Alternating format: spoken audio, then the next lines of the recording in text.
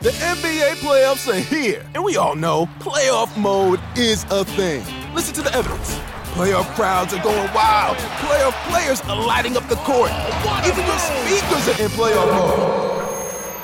Okay, we'll take it down a notch, but just a notch, because this is the Turn It Up to 11 NBA playoffs. Playoff mode is clearly a thing.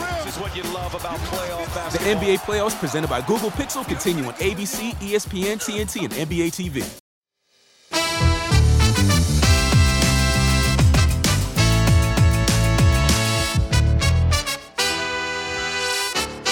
Welcome along to the Rest is Football with me, Gary Lineker, Alan Shearer and Micah Richards. This time we're going to be answering the latest batch of your questions. You can send them to @RestIsFootball on all the main social channels or email us at therestisfootball@gmail.com. We're going to jump straight in today with this one from Blinds85. Would Micah have preferred to play against a prime Shearer or a prime Lineker? I'm not sure what prime means. That's a very good question, actually. I would have liked to play against Shearer because he was a lot more physical. I think your movement, and I've watched a lot of your clips, your movement was very, very good. So just when I think I've got you, You'd never have me, Micah. You'd never have me, never. honestly. But I'd like the physical battle with Alan. So I'm going to go Alan on that one. Okay, that's good. I knew you want to play against him. He's much easier to play against. Here's one for you, Alan, actually, from Ian Finch. I recognise that name. I wonder if that's the Finchy! Match of the Day producer, quite possibly. He's a big fan of the podcast, obviously. Great stuff, Finchy. If All Night Long by Lionel Richie wasn't available on the karaoke machine, what tune would you choose as a backup, Alan? Your sex is on fire. Oh wow, that's brilliant. We've had some we had some fun, don't we, at World Cups and European Championship with the odd sing song after an England win or something. Remember the cheese straws, Alan? In the breadstick, wasn't it? Yeah, the breadstick right. man in Moscow. Yeah. In Moscow, it was. Yeah, You're supposed to sing with it, not eat it. You remember that? That's what you said to me. That was the other one that was in Qatar as well. We had a fun night towards the end. We have to make our own entertainment at times. I mean, they're quite long months, those tournaments together. I mean, there's lots of football and lots of work, but by the time you get to the quarterfinals, there's big gaps in between. But I know it's for them to ask, but what has been your best tournament in terms of broadcasting? Which have you enjoyed the most since you've been doing it? I know it's supposed to be quick fire, but I mean, I think maybe actually Moscow. I know that's a bit strange, and what's happened in Russia subsequently, and had already happened in terms of before that on the war front and Ukraine and stuff. But it was a fun World Cup. The football was great. The stadiums were great as well. The only thing is with that one, we had to do them in the studio in Red Square. And the one thing that Qatar had the edge on, which was purely selfish reasons, is that we could, because it's such a tiny country, we could actually go to every game, couldn't we? Yeah. And actually being in the stadium is so much better than broadcasting a game where you're actually watching it on the telly. You know what I mean, Alan? That was a real plus for that tournament, wasn't it? By the sheer geographical nature of the country. In the end, when England were playing, they played in that stadium. We were moaning that it was too far away when it was 55 minutes away. In 3 years' time, the travelling we're going to have to do in between games is going to be mad, isn't it? When it's in, was it America, Canada, and Mexico? Is it? I think it is. Exactly. I think the favourite broadcast though in any World Cup that I've done would be the final in Qatar. Oh, I mean, that was just outrageous, extraordinary. That extra time was breathtaking, wasn't it? Yeah, absolutely amazing. Strictly Alex has asked, which current Premier League player do you most think resembles your playing style? Ooh, that's a very good question. Are you going to start that one? I'll give you time to think, because I'm going to go with. This is not me being boastful, although it sounds it. I'm going to say Haaland, purely because of his. Is that for you? Abram. What are you laughing at?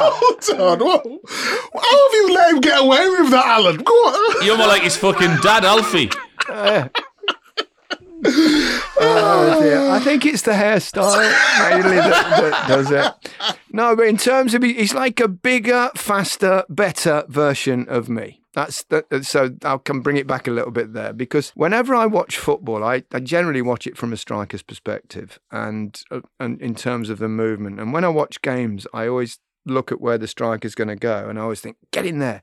And every time I do it with Haaland, he does exactly what I think in terms of creating that space for himself. And so there you go. So whether it's boastful or not boastful, that I'll leave you to decide. But Alan? Yeah, I was going to say him as well, Gary. Good man. You've saved me out. You've saved my shame. I would fancy my chances to get 50 goals a season in that Man City team. Me too. What about you, Micah? Obviously, it's Zabaleta, maybe? We can't mention Zabaleta on this podcast or I'm walking. I'm only joking. We love Zabaleta. Yeah. It's too difficult to pick someone, really. Maybe a lesser level, a Reece James, where he could play centre half, free at the back, and he can play right back. Yeah. So I'd go Reece James. Yeah, that's a good shout. We've got one from Alum Fox asking, which is the strangest pre-match routine you've witnessed or heard about? Ooh. What was your pre-match routine, Alan? I didn't have one. Certainly in the dressing room, I've seen people put left sock on before right sock, not putting their top on until they're out in the tunnel. I mean, I thought that was all. I don't know. If it works for you, then fine. You did left sock first or right sock first, Micah? Left sock first, always. Really? If I put my right on, it didn't feel right. And one time I put the... Surely socks just feel like socks. No, it didn't. It's sort of... I think I've got OCD as well. I'm quite like this. This annoying me, this paper. Get it right, Gary. Oh, sorry. It's just the questions. Is that not neat enough for you? Yeah. Oh, there we go. Sorry, yeah, it's perfect. It had to be left foot. And a captain's armband, I couldn't wear it on my right arm. It always had to be left side. I have to say I was terrible. Terribly superstitious, which was weird because I don't believe in any of that nonsense. But I was ridiculous. Well, you did it. I did lots of different things, right? So like what? I'd pretty much get ready in the same order and pretty much every game. I'd drive to the game in a certain way, and if I scored, I'd continue on that route until I didn't score, and then I'd take a little detour to change my luck. In the this is embarrassing. In the pre-match build-up, I would never ever shoot at goal. I don't want to waste one if it went in. So I remember once I kicked a ball to someone and they missed it, and it started rolling towards the goal, and I ran back and cleared it off the line in the warm-up just because I thought I would, if I scored in the first half, I wouldn't change my shirt at half-time. If I didn't score, I would change my shirt. If I was in a bad patch where I'd perhaps gone 3 games without a goal, I would get my hair cut. So if you saw me with long hair like Haaland, you know I'd been in a rich vein of form. And then towards the latter stages of my career, I actually worked out that being superstitious was unlucky. Oh, really? That was a joke. How did you remember to play football? Fucking hell. Honestly, it was. I think all it was, though, is get yourself in a good frame of mind. So you're confident. So even if you're having a negative run, things are not going well, if you can do something, you go, well, actually, I'm going to be fine now.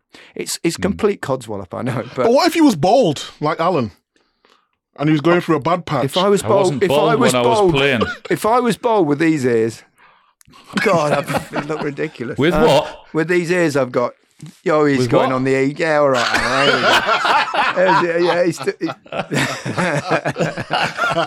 Oh, dear. Sorry. So, anyway, right. Next question. This is from Pete Strong Poet. Have you seen Dear England at the National? And what does Gary think of his onstage portrayal? That's a theatre, the National. Did you know that, Mike? I was confused. Dear England. Yeah, it's a play by James Graham, which have been to see. It's terrific, actually. It's very enjoyable. It talks about the Southgate era and how he's changed things. And if you remember, he did the letter to the public, didn't he? Dear England, and that's kind of where it comes from. So it takes you from the fact when, there was no confidence in the England team and nobody liked them, and then it takes you through the tournaments and until that thing that the footballers are popular again. And there's some brilliant performances on the stage in that particular one. Asking me what I think of, I'm actually almost like the narrator in it. It's not actually me; it's the actor playing me, and he's actually. Is he good? He's got me quite good. He's really good, actually. And I met him afterwards. And I was with my friend, and my friend said to him, "Was it a bit weird doing it with Gary in the audience?" And he went, "Honestly, mate," I said, "I was so nervous." He said, "I was uptight to get it right." But so it was. It's. I recommend it if you get the chance. I think it's moving into from the National into the West End. So he got big lugs as well, has he? Well, I think he probably put false ones on and a wig. He had a wig, a silver wig. So, yeah, recommended if you get the chance to see that. Right, for Ben Walton is asking, what is the favourite shirt swap that you've made? Did you used to do that? Ooh, it wasn't a big one. I've got a few. Del Piero.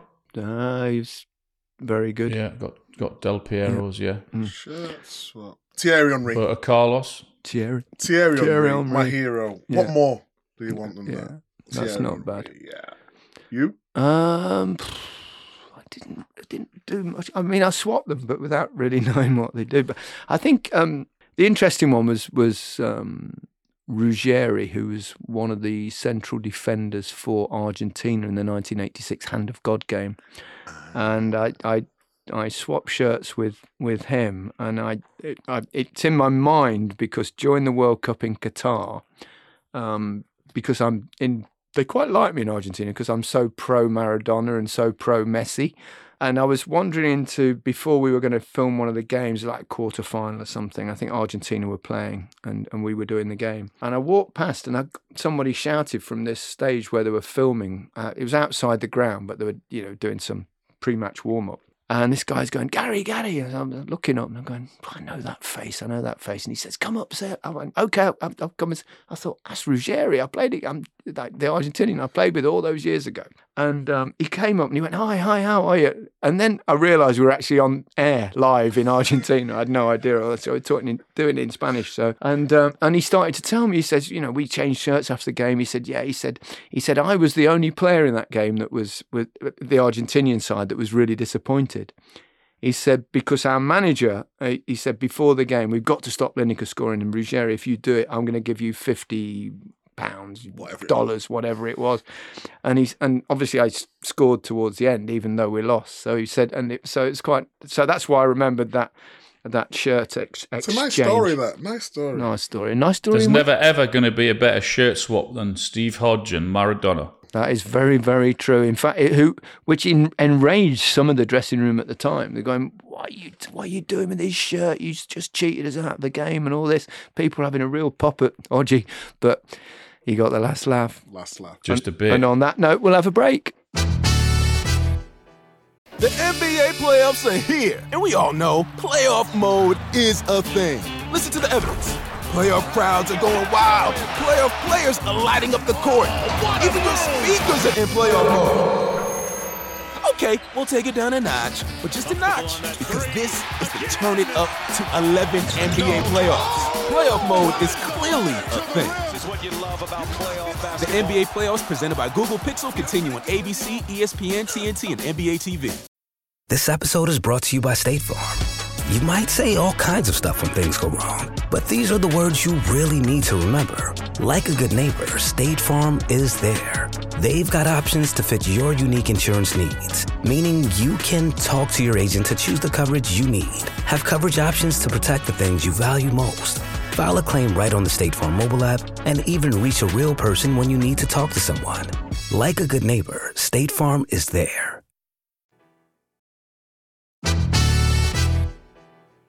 Welcome back to the Rest is Football question time with me, Gary Lineker, Alan Shearer and Micah Richards. And I've got one here from JPTL. What was the worst digging out you got from a fellow player?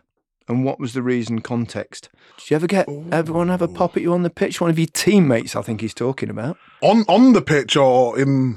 Did he say on the pitch? On, off it, anywhere, it doesn't matter. Ooh, I love these questions. Keep them coming. They're making you think.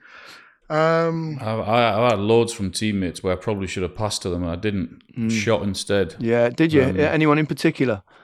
I think most of my partners up front would have had that criticism. To be honest, you shot from everywhere, didn't you? I did try and shoot a lot. Yeah.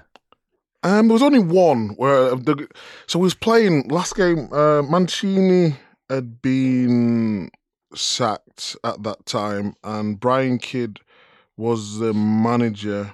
We was playing at home against Norwich, I think it was. I was playing at centre half in this game, and Sami Nasri came towards the ball, but I didn't play him. I picked someone else, and he kept throwing his hands up, like. Disrespectfully, and I was like, what are you doing? So there's actually an image of me and him walking, like Norwich attacking down one side and I'm walking towards Nasri and we just going like head to head in the middle of the pitch while the game's going on. But apart from that, that's the only... Well, that's pretty good. Yeah, that was pretty... I would try get... Did anything happen? No, just as we was getting really close, we stopped and he thought, I'm not sure I want Big Meeks. Do you know what I mean? I'm not sure I want Big Meeks, but he's like one of my best mates, but it was just that split moment where I didn't pass to him. He got frustrated. I used to have fallouts with Gazza all the time. Oh. Because he was brilliant and I love Gazza to bits and I always will, but sometimes as a striker he was frustrating because he'd beat three men and then the only time he'd ever give you the ball really was if you had no choice but to give it him straight back, which was a sign of how good he was in many ways. But perhaps the most amusing one was that we played at Main Road. Yeah, that's Manchester City's old ground. I don't know whether you know that, Micah. And we were playing a game there for Spurs, and I used to, part of my pre-match routine. It's another bizarre. This was not a superstition. This was because I was always a bit stiff in the legs and stuff. I used to have a little hot bath, like just for 2 minutes, hot water, stretch my hamstrings. Get out, get ready, go out, warm up, come back. So obviously at some grounds they had little small baths and some of them they had in those days with those big communal ones which you'd all get in after the game, which strikes me as bizarre really. But anyway, so on the grounds that had big baths, the first thing I did when I got to a ground was look to see what the bath situation was. So at Main Road it was a big one. So I put it on hot water, filled it up, get in, stand there, in the big ones you just stand there, did a few stretches, thighs, hamstrings, calves and all that. Are you bolloco at this time or you got your slips on here? Are you naked? No, I'm bolloco. I've never heard that phrase, but I think you mean bollock naked. Yeah, bolloco. I'm not going to go in there in my shorts, am I? They're going to get soggy. So anyway, I stretched for 2 minutes and Gazza walks into the and he goes, you're always doing that. It's like, I'm not going to try and do a Geordie accent. Al, don't worry. Or maybe I will. And he says, you always do that. Why? Why'd you do it? I said, well, I'm always a bit stiff and I just a quick stretch and it just makes me feel better before I warm up. He went, I might try it. I went, yeah, do it. I said, just, a couple of minutes, quick stretch, bosh, out you get. So I get out, he jumps in. I go out, get my kit on, go out onto the pitch, I do 15, 20 minutes of a warm-up, came back in, put my shin pads on. Last thing I always do is have a pee before you play. So I go back into the bathroom and I look in and Gazza is still in the bath. He's been in there for 20 minutes.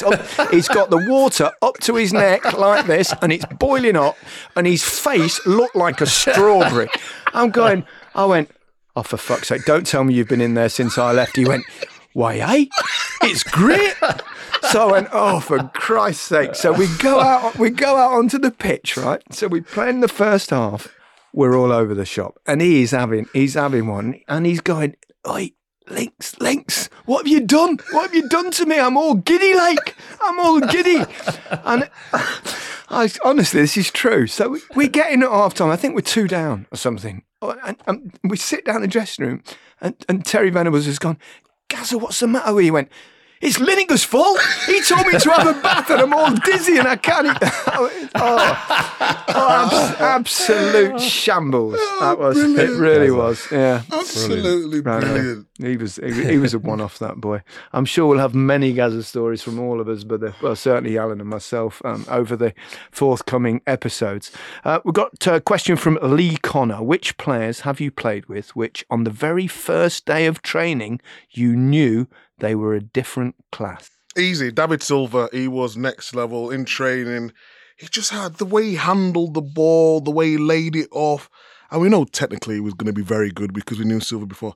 But he was just the one player who was like, I couldn't believe we got him. He was next level. And you've told us before on the Match of the Day Top 10 podcast, which we also do together for on BBC Sounds, that he likes a beer or two. He loves a beer. That's what the fans want to know. He absolutely loves a beer.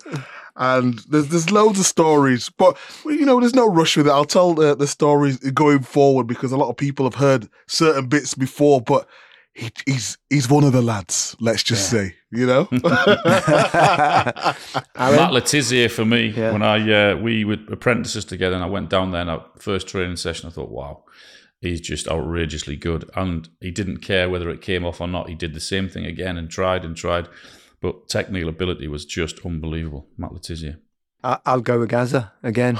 Yeah. I mean, he was extraordinarily talented, and it would have to be him, I think. It's made the biggest impression on me. Last question from Bella. Do any of you have any regrets when it comes to signing for a team or not signing for a team?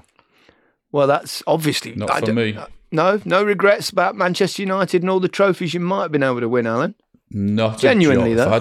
Genuinely, absolutely, yeah. I'm more than happy with my decisions. In fact, if I had the same decision to make, I would do exactly the same thing. I loved my 10 years at Newcastle, despite us not winning anything. It was amazing, so I wouldn't change anything. Are you telling the truth there, Alan? Micah, what? I observe people's body language. And when you was telling that story then, your body language was off. Like it was a hint of, I'm not telling the truth here. Stick to being a fucking pundit then and not a body language expert. What about you, Gary? No regrets to where I went, but I was really disappointed with in the second season at Barcelona. I had a really great first season. The second season was started with Terry Venables losing his job after about 3 or 4 games, ridiculously early decision. But Luis Aragonés came in, and it was still going well. But halfway through the season, we got contacted or tapped up by Inter Milan, right? So, and they were a really good team at the time. They got Mateus and Bremer, and they were looking for. You were only allowed 3 foreign players in Italian football then, and they were looking for a striker. So I ended up having a sneaky meeting with Trapattoni in Stuttgart, I think it was. We met there, like halfway house sort of thing. And we met, and he gave me like the club shirt and the badges and all these things and a club tie and all this. So I took them all back, but it didn't happen. The Barcelona wouldn't accept the fee. They wanted to keep me, so it didn't happen. And the reason I was disappointed because what happened then was instead of me, they got Jurgen Klinsmann and bought him. So they had the 3 Germans. They won 2 or 3 Serie A's. They did really well. Super successful side. Scudettos, I think, is actually the name. So I always thought, if only. I always fancied playing in Italian football. And Italy, that was a big league back in the day then. I mean, it's still a big league, but it was the place where lots of the superstars went back then. Not that I was one, obviously. I think we're out of time. Thank you so much once again for all your questions. They've certainly made us think, and some of them have made us laugh as well. And Micah, Alan, thank you very much. We'll speak soon, no doubt. Goodbye all.